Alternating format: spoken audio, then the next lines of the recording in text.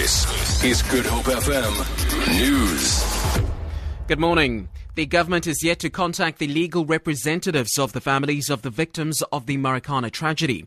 Earlier this week, the government announced that it is ready to make an out-of-court settlement with the families. About 44 people, including 34 mine workers, were killed and wounded during a protracted violent strike at the Lonmin Platinum Mine in August 2012.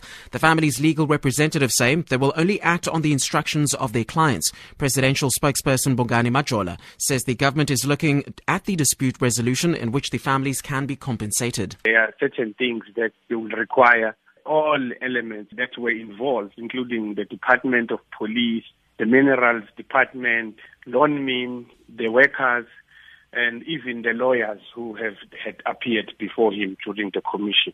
So the thinking President Jacob Zuma had was that the government needs to play a bigger role in closing this chapter. Western Cape Education Opportunities Minister Alan Winde says the below-average rainfall this winter in the province is not yet a cause of concern.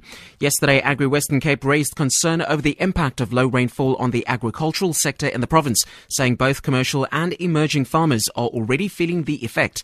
CEO Carl Opperman said the wheat producers in the Sunveld region are experiencing the worst drought since 1957. However, Winde says it's too early to say whether the province is experiencing drought. Long-term, water is going to become one of our biggest pressure points. I'm always worried if there's insufficient water in the system. It is a key component for food security. But as far as water restrictions go, I think we always need to be wise with our water. I don't think we need to get into desperate measures just yet, because obviously there is still some time left in the season, although it is less rain than we have normally had.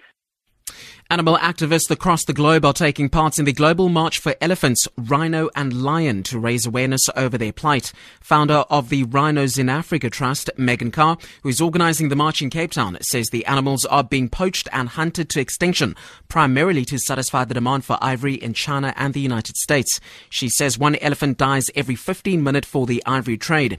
Carr says similar marches will take place in more than 130 countries. Meanwhile, another animal activist group, the United Front for Animals, are marching to Parliament. Founder Nikki Elliott says their mission is to call on the United Nations to adopt the Universal Declaration of Animal Welfare. And finally, more than 50 masterly crafted wines will go under the hammer today at the annual Cape Winemakers Guild auction in Stellenbosch. The small volumes of rare individual wines, of which 34 are red and 17 white, are made exclusively for the auction by members of the Guild.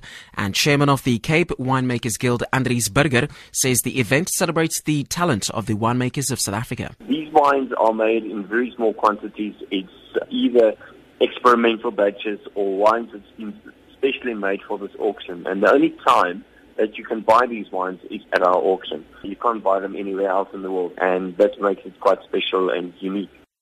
For Good Hope FM News, I am Eugene Matani.